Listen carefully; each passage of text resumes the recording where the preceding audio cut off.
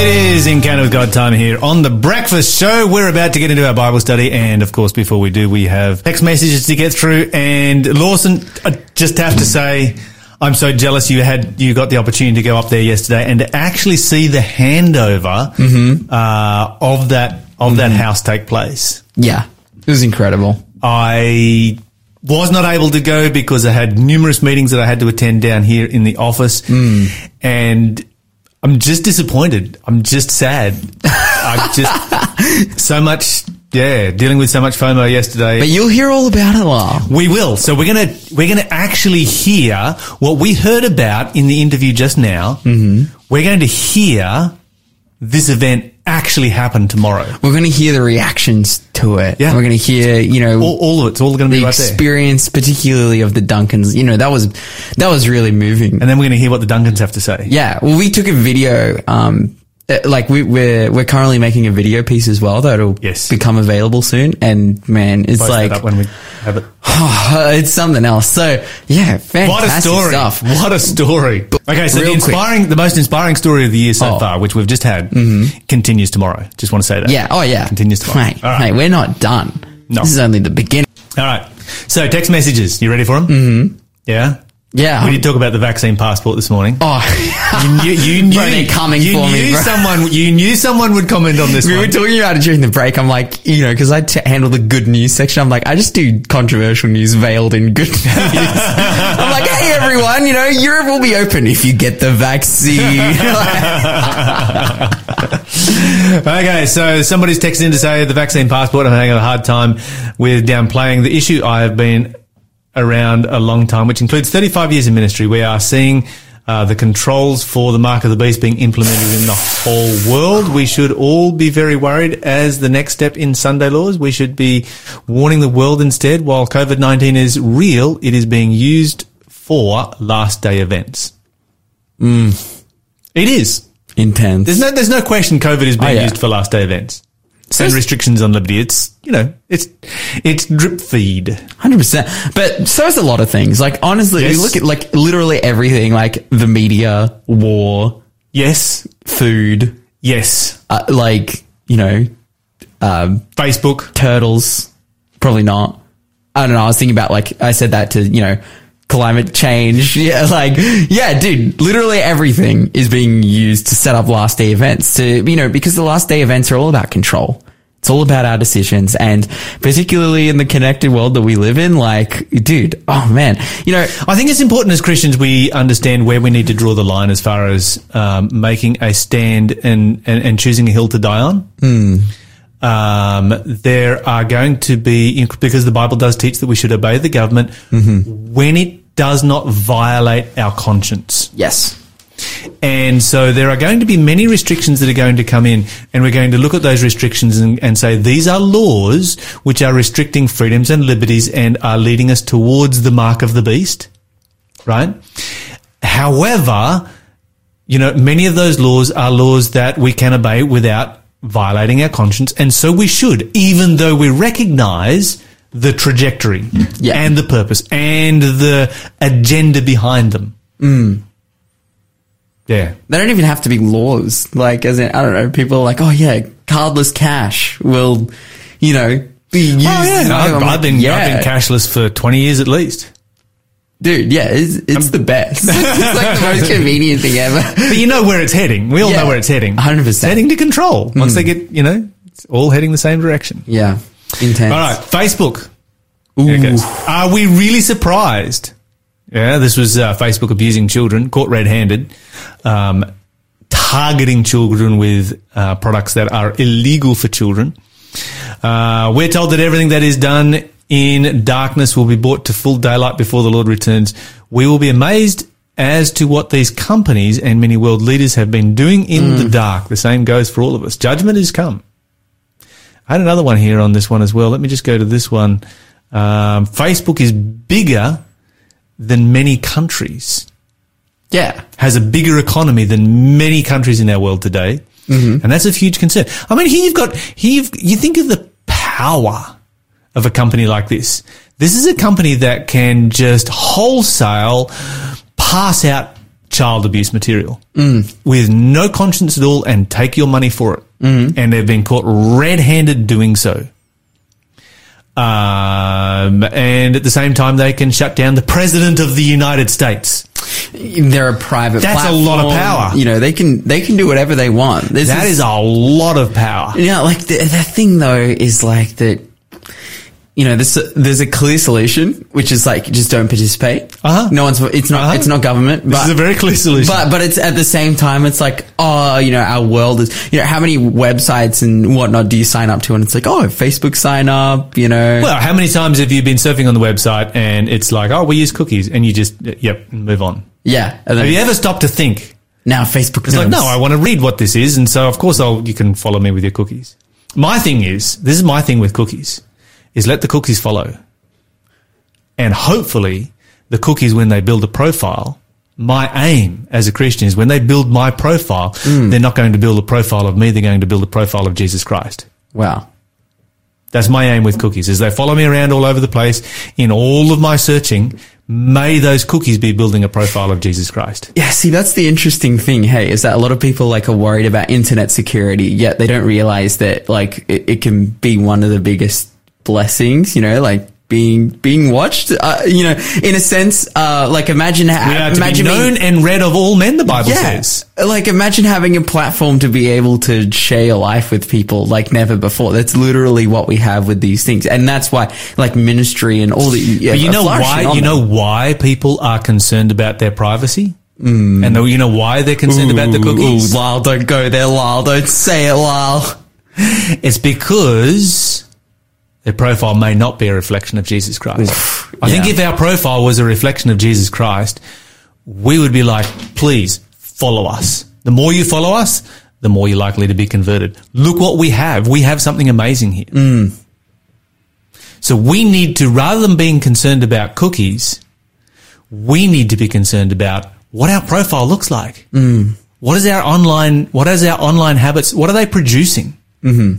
That's what we need to be thinking about.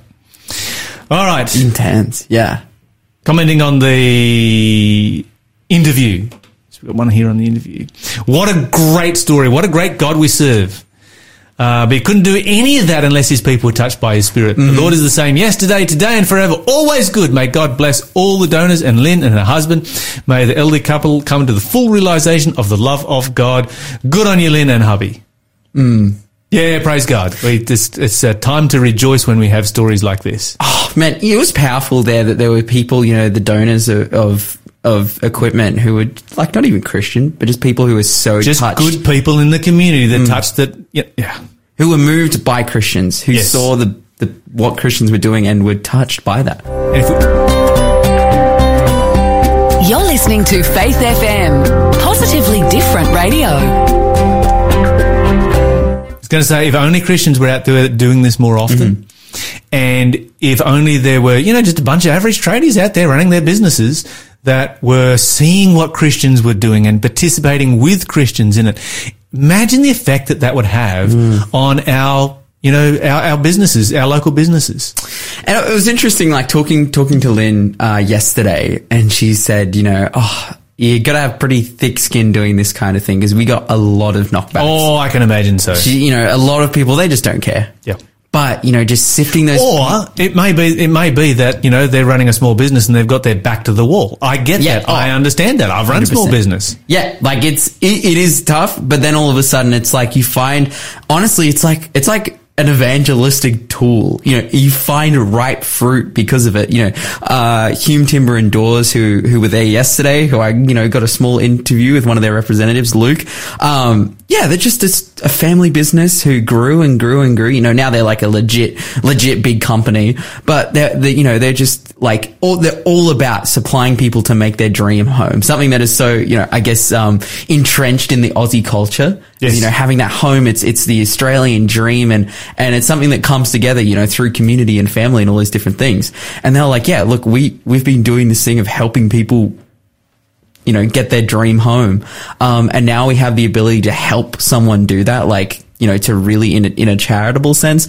When they talked about the people who supplied the concrete for them, they went to the big companies around, they weren't ready or they weren't willing. And then, they were able to go to a smaller company who, again, just a group of Christians who just knew Lynn through various circumstances. It is literally amazing. Like just all the miracles that came together. But all the people who are involved. And, we're going to hear this a little bit tomorrow, but I did a small follow-up interview with Lynn.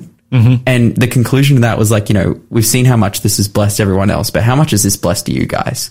And they're like, they were just going on and on about, they're going to be floating around on a high for the next... it's incredible. However long. It's amazing. Man, we're like in our Bible study section, but we're just going hard because there's so much to talk about. So much to be thankful for. We should go to our Bible study section and let's go to... We're going to review a couple of verses that we're looking at yesterday. So Genesis 18, verse 18. Mm-hmm. 18 verse 18 in the book of Genesis, the Bible says... It's kind of a little bit repetitive, this Bible study this week, but we need to pick up where we left off from yesterday. For Abraham will certainly become a great and mighty nation, and all the nations of the earth will be blessed through him. Okay, so when we consider Abraham at this particular point here, the Bible says that he's going to become a great and mighty nation. Mm-hmm. And we see the same thing in Genesis 12 verse 2, we see it in Genesis 46 verse 3, etc., etc., etc. This is God's continual promise to Abraham. Mm-hmm. How much of that promise does he see fulfilled? Abraham himself? Yes. Not much. How many children does he have? One. No. Oh yeah, he has 2. No. How many does he have? He has 8. Oh, yeah, but no one says about the rest of them. That's right. No, we only think about one. There's only one child of promise. Yeah. So he has one descendant through which the promise goes. Yeah. That's it. Mm-hmm. He has one child with Sarah. And so as far as seeing the promise fulfilled goes, he's got one. Mm. Then you've got, so then Isaac comes along. How many children does Isaac have? 2. 2. Mm. That's not exactly a great nation, is it? No. Then Jacob comes along and he manages to have 12. He just pumps them out. But he splits them over 4 women. Yikes. He has the most disastrous home life ever. I mean, you want to look for a dysfunctional family, look at Jacob's family for the, front and center. This is the definition of disaster. Mm. And of course, from those 12, that's where, the great nation of Israel grows. But let's think about Abraham's descendants today. How many descendants does Abraham have today? Any ideas? What? Literally billions. Okay, well, it depends how you calculate them. Mm-hmm. If you calculate them from Isaac, currently there are in the world today, coming down through that line, 14 million.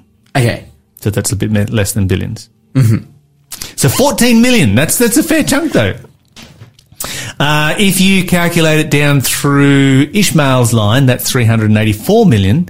That's a decent number.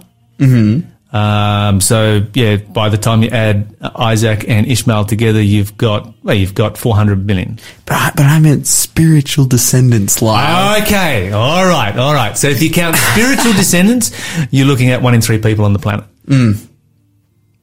The Bible says, if you are Christ's, then you are Abraham's seed and heirs according to the promise. Now, we could talk about what it means to be Christ's and the difference between somebody who's given their life to Jesus and somebody who merely calls himself a Christian. Mm. But as far as people who profess to be a spiritual descendant of Abraham, 2.5 billion. Mm. Imagine. And, you look at that number, that's a big number, but then how many have lived down through the centuries? How many descendants of Abraham have actually walked around on this earth? That's a lot. Yeah, wow. Okay, so we had this text message came through yesterday, and I didn't have time to cover it, but it was a very good one in relationship to the promise that was made to Abraham. It says, actually, God saved the world with the flood, a new start. Abraham is the father of the faithful. He believed without seeing, so we must also believe as he did, especially in these last days. And so, when we talk about the flood, here it says, pointing out that God actually saved the world with the flood rather than destroyed the world with the flood. I think that's a very valid point. But Abraham being the father of the faithful, he who believed without seeing, because what did he see? He saw one descendant of promise. Yeah, wow. One descendant through Sarah. That was it. Nothing more. And yet he believed, and by faith he recognized and believed that, yes, he would be the father of literally billions of people. And today he is. That's the simple reality of it. Okay, so we're going to go back here in our Bible study to this interesting statement. I'm going to read this one here. And it comes from St. Augustine of Hippo. Yes. Now, I have a lot to disagree with Augustine. Yeah. And so it would be rare that I would read something from Augustine. But this one I thought was actually worth reading. He says this life of ours, and you got to understand, this is being written, 1600 years ago? Yeah. Well, long time ago. He was the most prolific theologian of his time. Yes. Like, he was the guy. Yes. 1500 years ago when faith was when Christianity was finally formalized. Becoming a national religion. Yeah, politicized. Yes. This is the era in which Christianity was being politicized. Intense. Yeah. Anyway, he says, this life of ours is a life so full of such great ills can properly be called, if a life so full of such great ills can properly be called a life, bears witness to the fact that from its very start, the race of mortal men has been a race condemned. Think, first, of the dreadful abyss of ignorance from which all error flows and so engulfs the sons of Adam in a darksome pool that no one can escape without the toll of toils and tears and fears. It's supposed to be positively different radio, but anyway, we will keep reading. Then take our very love for all those things that prove so vain and poisonous and breed so many heartaches and troubles and griefs and fears, such insane joys in discord, strifes and wars, such fraud and theft and robbery, such perfidy and pride and envy and ambition and homicide and murder and cruelty and savagery, lawlessness and lust, all the shameless passions of the impure, fornication and adultery, incest and unnatural sins, rape and countless other uncleannesses too nasty to be mentioned. The sins against religion, sacrilegion, heresy and blasphemy and perjury, the iniquities against our neighbours, calumnies and cheating and lies and false witness, violence to persons and property, the injustice of the courts and the innumerable other miseries and maladies that fill the world, yet escape attention. Okay, so now you're all feeling pretty awful. Oh, that's intense. Let's stop and ask ourselves the question, how well does that actually fit our world today? Well, it's a description of, he's not making stuff up. No. Like, this is the world that we live in. Yes. And that could have been written yesterday. Yeah. If it had been written yesterday, we would have gone, Yeah. Yep. And even, from, you used the word heinous before, from even the most heinous and egregious of sins. Like, these are things that people, we read about in the paper. That's right. Do you read the paper? Oh, sometimes. When was the last time you read a paper, Lawson? This is things we read about on social media. You're listening to the Breakfast Show podcast on Faith FM. Positively different. You said before I didn't read newspapers. Were you saying I can't read or something? Come on, Lyle. Okay, how often do you read a newspaper, really? Sometimes I see the front covers of newspapers. When was the last time you bought a newspaper? Oh, I've never bought a newspaper. Okay. I've acquired them through other means. Yes. Well, see, I get the newspaper here most mornings, but that's because I look for stories to share. Anyway, where are we up to? We're in our Bible study, and we are talking about how our world is a bit of a mess. Have you ever felt like, I'm just sick of it? Just stop the world, let me off. Bro, have I ever? No, I felt that like every day. Like, seriously. You see all this stuff going on in the world and it gets you down. And this isn't even like a Christian reality, it's so sad to see all this stuff because we know that there's something better. No, this is the reality of everyone. That like everyone in a sense, sees these things happening. Even just the small things from we look at the big things, we look at like the poster child for terrible sin on our world, like Hitler and the Holocaust. We look at something like that and we're like, wow, how could that happen? This is the most terrible thing ever. That thing should never happen. No matter what, ideology or what belief system you have, you know that that's terrible. But even when it comes to the smallest things, I think we just all have a yearning of like, I just wish it would end. Like, just the struggles of life, just like, the society that we live in, although we're incredibly blessed to live in Australia, but just the fact that we just live and breathe hard work and struggle, and life is a struggle, and we live and we get old, and then, our bones hurt and then we die. Like, yeah, sure, there are amazing experiences that can come out of that, but they're just the undertone of, oh man, you live to die and there are terrible things that are going to happen all the time. Like, it's just pervasive. Let's read some Bible verses. Oh, yeah, let's go. All right. Isaiah 25 and verse 8. Isaiah 25 verse 8, first of the Old Testament major prophets. I'm sure you have something great to say. I'm filling in time as I'm trying to turn there. This Bible is got really sticky pages, man. Come on. Okay, I've Isaiah chapter 25 and verse 8. The Bible says, "He will swallow up death forever. The sovereign Lord will wipe away all tears. He will remove forever all insults and mockery against his land and people. The Lord has spoken." There is so much of what happens in our world and that I report on here on The Breakfast Show that just makes me feel like a foreigner, in this world. Yeah. It reminds me that this world is not my home. I don't belong here. This is not the environment that I want to live in. I just don't want to have anything to do with it. It's just like, stop the world, let me off. And, there's that whole aspect that comes, I guess, from a Christian perspective. Then there's the other aspect where you see non-Christian people who are actually afraid, and you have kids these days asking, what kind of future will I have? The world is on fire. It's going to, we've got climate change and all these kind of things. And they're actually afraid for their future. And I've never experienced that kind of fear. Yeah, wow. I'm concerned about the environment. Don't get me wrong. We should all be concerned about the environment. But I've never experienced the fear for the future that so many people in our world have. I remember, I'm old enough, and this is going to date me, but I remember growing up during the Cold War era when nuclear war was on the table. It still is on the table. Nuclear armaments have never gone away. They're still there. We've still got enough. We've got more of them now. We've still got enough to destroy the world 400 times over. Yeah, mutually assured destruction. Like, yes, it's of done. The entire planet. Yeah. And all it takes is the flick of a switch, and, something like that can happen. And I've never lived in fear of that. There are so many things that, where I've seen the tensions in the world build up, and I just haven't lived in fear because of these promises right here. And even when it gets to that point where it's like, okay, stop the world, let me off. It's just getting too much for me. I can go to these promises as a Christian, and I can remember what Jesus has done for me and the everlasting covenant. And this gives me hope. This gives me courage. This is what keeps me going.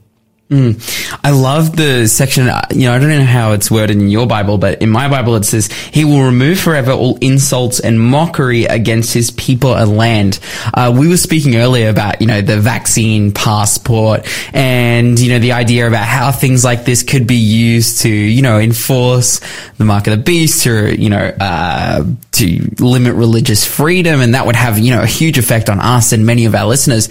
But, honestly, and people again, we talked about which hill do you die on with this, Yes. And people, I guess, kick up such a stink. And I'm not saying it's a bad thing. I'm not saying we shouldn't at times lobby and try and stand up for our brothers and sisters and for ourselves and for our religious freedoms. Like, this is what God has promised us and given us.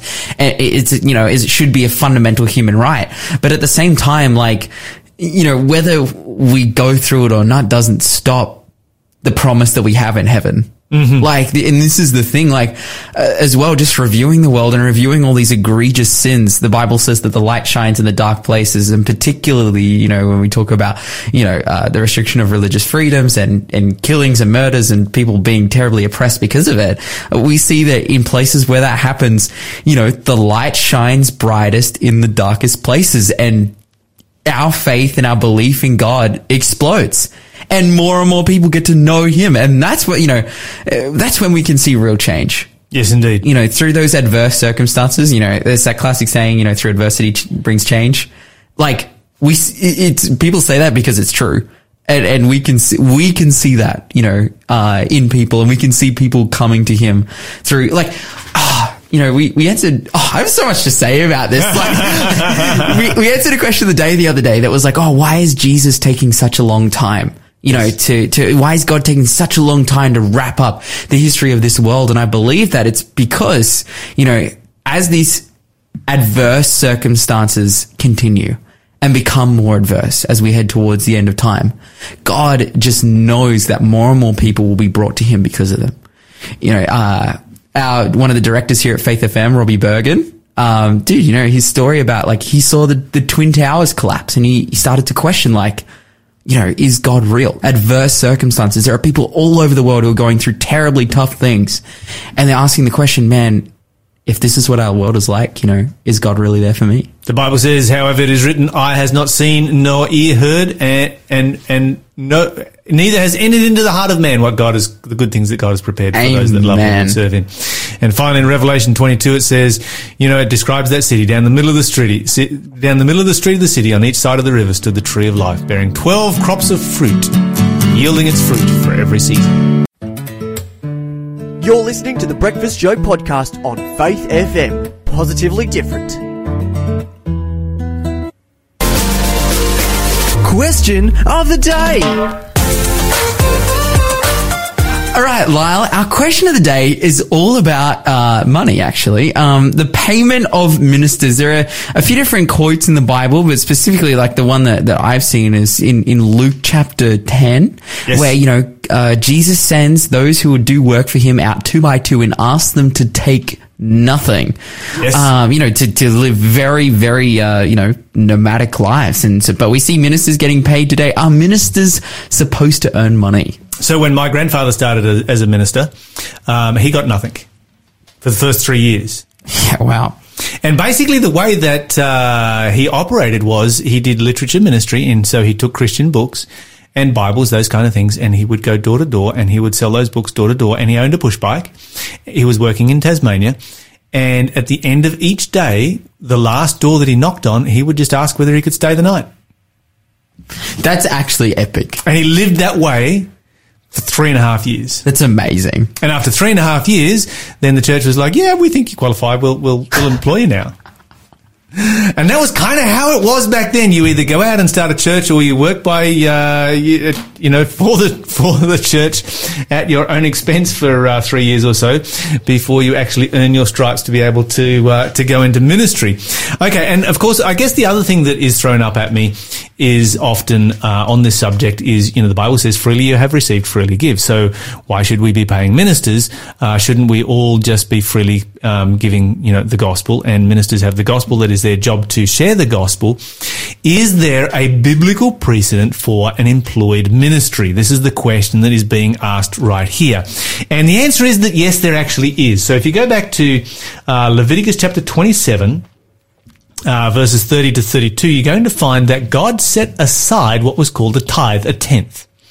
And this was set aside for the work of the Levites. The Levites were, the descendants of Aaron. They were the descendants of Levi, I guess, but the priests were the descendants of Aaron. And so you had the priesthood and you had the Levites, and they were the ministers of Israel. And so when God gave them the promised land, God gave the Levites no land. Okay? He gave them 6 cities and no land. The reason that he gave them no land was that his intention for the Levites was that they were not to, and I want you to think about this in the ancient world, they were not to be distracted by, making money and, providing, food and so forth for themselves. They were to dedicate themselves to the work of the ministry. Now, I want you to consider for a moment, when you look at the ancient nations, how many ancient nations had a full-time ministry? None. There's an entire tribe. That's one in 12, a 12th of the entire nation that is set aside for the work of full-time ministry. And today, of course, we see the need of that regardless of whether we are religious or secular. We see a situation in our world right now where you have people who are in ministry, you have people who are in chaplaincy, you have people who are in counseling, you have people who are in social work, you have people who are in all of these different kinds of jobs and work and so forth. And all of them are in ministry and fulfilling a very important function. And, it's taken us 4,000 years to get there. God set our system up like that in the first place. And so, yes, there is a precedent in the Bible for an employed ministry. Now, if you go over to, a little bit extra time here I'm going to need. If you go over to 1 Corinthians chapter 9, I'm going to read what the Bible says over here in 1 Corinthians chapter 9. Let me just find this passage here. And we are going to read in verse 13. This is Paul speaking. 1 Corinthians 9 and verse 13. He says here, do you not know that those which minister about holy things live off the things of the temple? That's the priests and the Levites.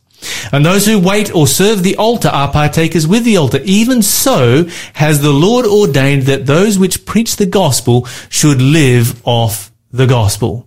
And so, yes, there is a precedent in the Bible right the way through for an employed ministry so that people can dedicate themselves full-time to the work of the ministry. That it does not mean that they are there to get wealthy, as we see so often in our world today. Thanks for being a part of the Faith FM family. Join our community on Facebook or get in touch at 1-800-FAITH-FM.